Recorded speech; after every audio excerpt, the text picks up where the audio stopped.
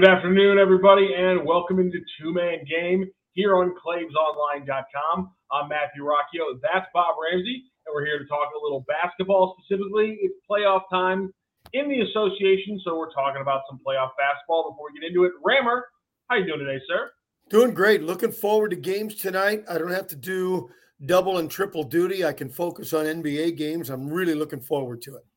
And let's dive right into some of the games we saw last night. We will also be diving into a little bit the Draymond Green news that came out as the games were being played last night, and also the games tonight. We have a three-peat coming up: Lakers, Grizzlies, Heat, Bucks, and Timberwolves, Nuggets. Obviously, some big injuries in those first two games. We'll get to that a little bit later here because, Rammer, you texted me last night during the late game, the Clippers and the Suns. There was finally got an enjoyable game. The reason why you phrased it that way was because the Celtics are just beating the tar out of the Hawks. No surprise to anybody. One of the most dominant teams that we saw this entire season. The only team that's top five in both offense and defense.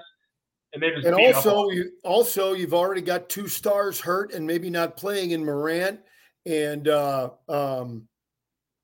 Mm-hmm. So yeah, I was really excited. And what I really liked was the stars were all performing, in particular early, until in the second quarter, Durant just said, okay, I'm going to go 15 feet out and I'm going to hit every shot. Yeah, that was, he took over. You saw some late antics from Chris Paul where he was hitting some of those pick and roll jumpers that were pretty awesome. Devin Booker was absolutely incredible. 38 Amazing. Points, 9 assists. And then anytime you have one of your 3-and-D guys step up in a playoff game, like Torrey Craig does, hitting 5 of 8 from deep, 17 points. He outscored DeAndre Ayton. That was absolutely huge for him. Anytime you get that kind of game, it changes what you can do when you get a guy like Torrey Craig. But yeah, just the star power of the Suns. That's really everything you expected from them. Chris Paul getting out there, 8 assists, 16 points, missed some shots, but he made some big ones down the road when they needed a couple points. DeAndre Ayton, not the best game from him, but still a double-double. And then, of course, Durant and Booker go crazy in the scoring. That's a textbook way you want to see this new-look Suns get going, against a pretty good team. Here's a question I've got for you, and it may not be answerable. Westbrook didn't work with the Lakers, but he works pretty well with the Clippers. Now, they lost, so you say, well, what difference does it make because they still lost? I sort of get that logic, but isn't he – it's meshing better, right? Yeah, and that's the thing with Russell Westbrook. And I sent out a tweet when the trade was made and he got cut and he got picked up by the Clippers.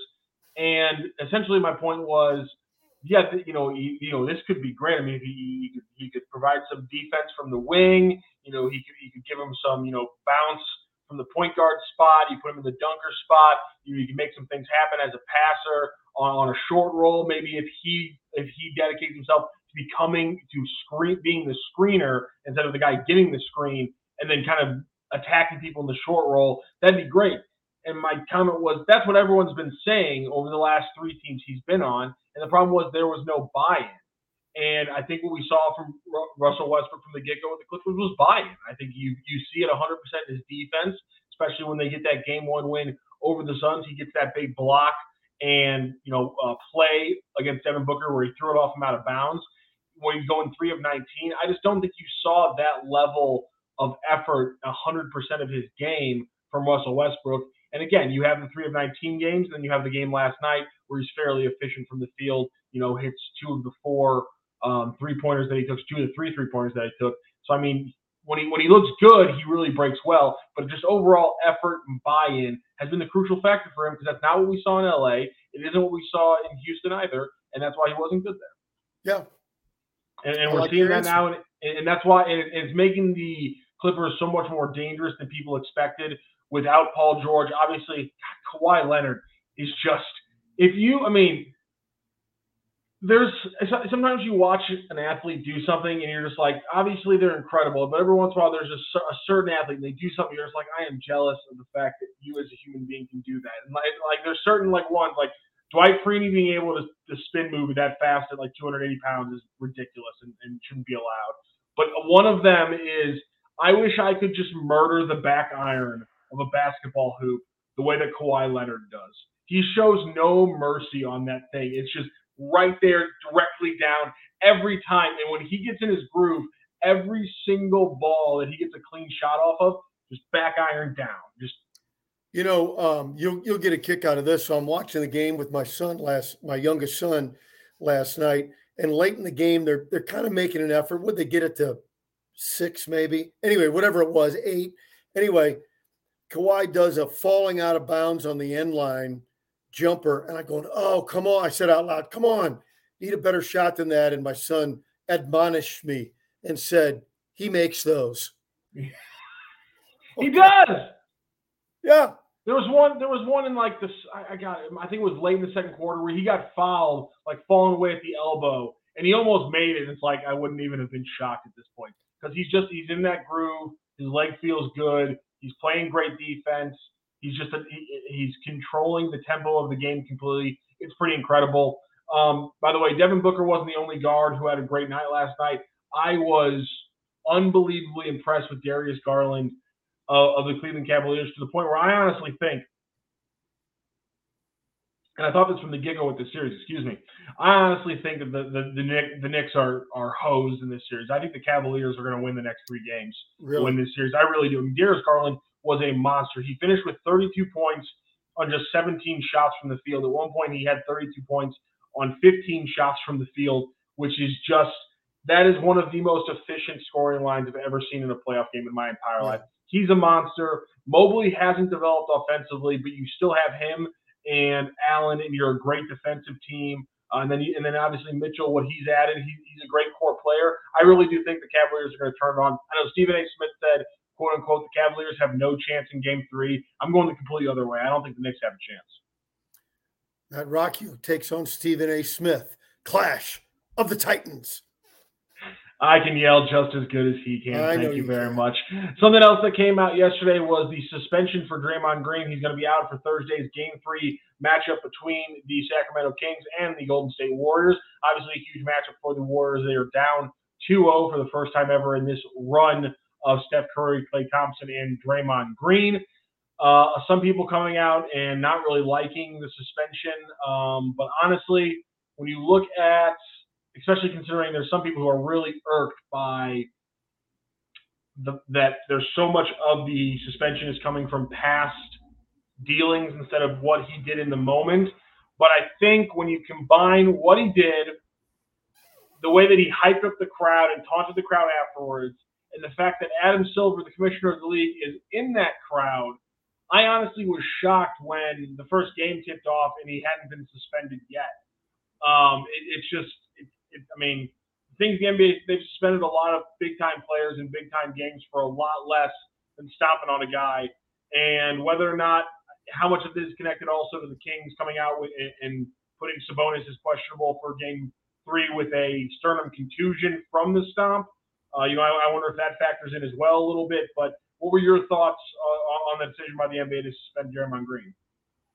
Let's go start backwards. All right. I want to see the bruise. I don't believe it. You're not the only one. It's bullshit. Or show me a picture of the bruise, and I will apologize right here on Two Man Game. I'll apologize. Okay, that's one. 2, let's take 2, or let's reverse it. If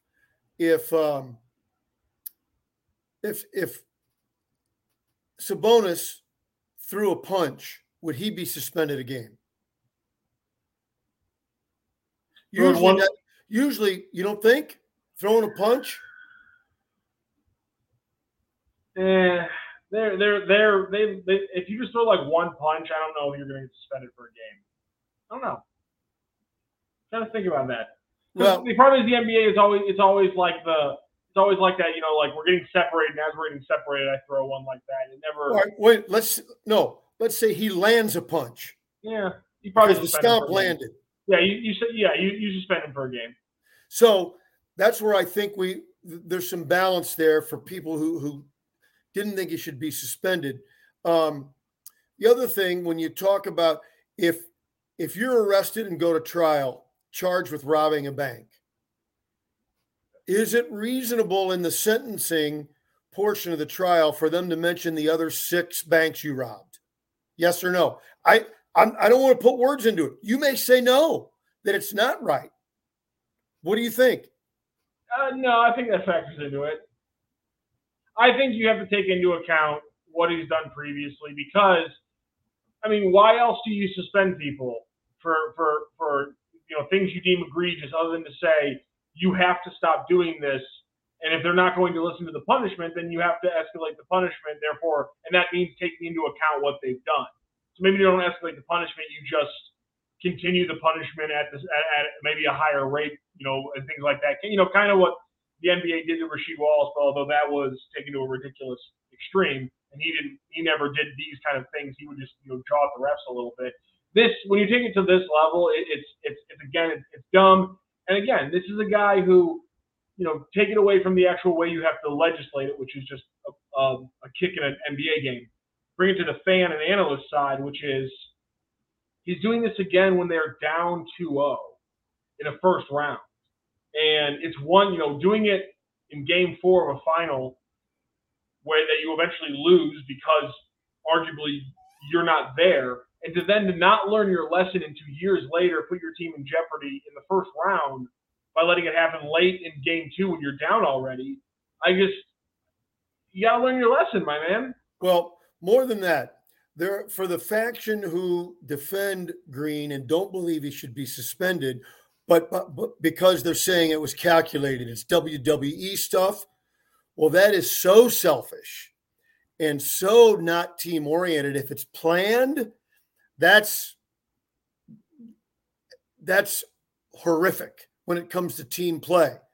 But I think he is a team guy. I don't think he did plan it out.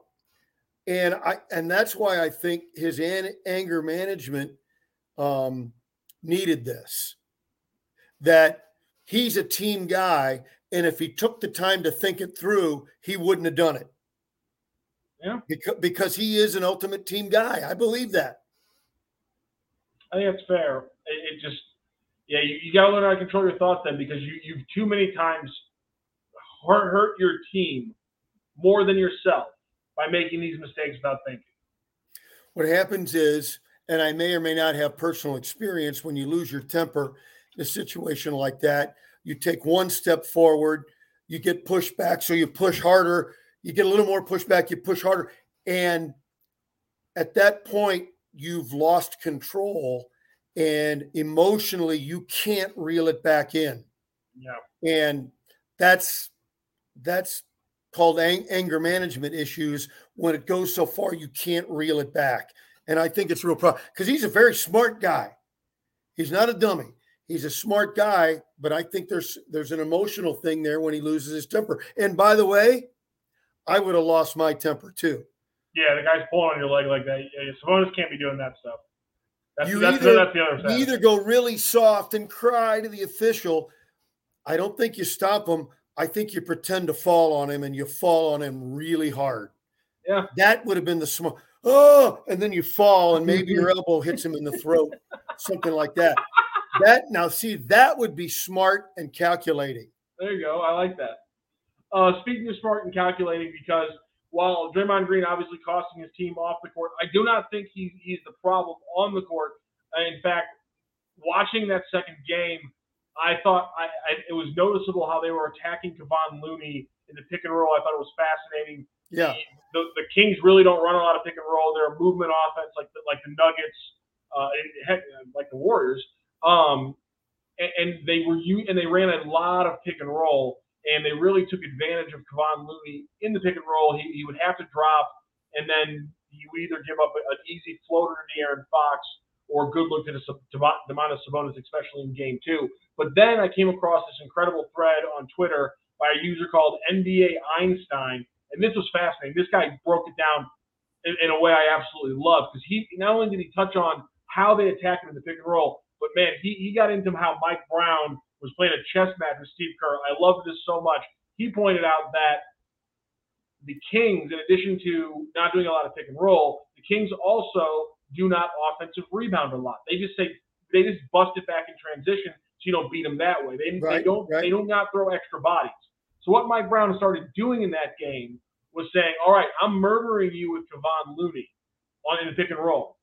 So if you try to go small, watch what I'm about to do. And all of a sudden, 3 Kings started crashing offensive rebound after offensive rebound, and they started winning the offensive rebound game and started getting some big ones, including guys like Malik Monk, guards getting big rebounds. And so I was fascinated by this breakdown, and it undoubtedly completely changed how I'm going to watch Game 3 of this series, even without Draymond Green, because if a Jonathan Kuminga, a smaller, agile, but still, good shot blocking player, gets more minutes because Draymond Green is out, he could be a player that could come in later in the series if he shows well and could maybe change this equation in the Warriors' favor, or maybe at least neutralize clearly an advantage that Mike Brown has found in Steve Kerr's team. But going forward, the Kevon Looney and how the Kings take advantage of him and how the Warriors try to hide him, that's going to be fascinating going forward. Or Kuminga's a non-factor and they steamroll the Warriors. That, I right now would give that about a 70-30 in your favor. Because it's hard when you struggle to be more than what Kuminga has, which is a 20-point player, 9 and 5 in his 2 years in the NBA. It's tough to come into a series where a team's killing your back line or front line, I should say, and all of a sudden completely change it. But maybe he's able to do it.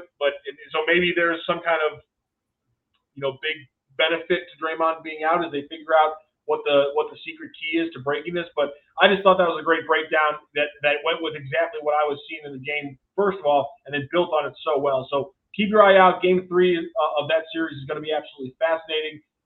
We do have some pretty sweet Game 2s coming up tonight, depending on how the injuries fall, because both Ja Morant and Giannis, it looks like, are going to be game-time decisions. They are both listed as questionable. Ja Morant has officially or has been referred to as game-time decision by multiple outlets throughout the day. Giannis was upgraded from doubtful to questionable about 3 or 4 hours ago, depending on which publication you're watching.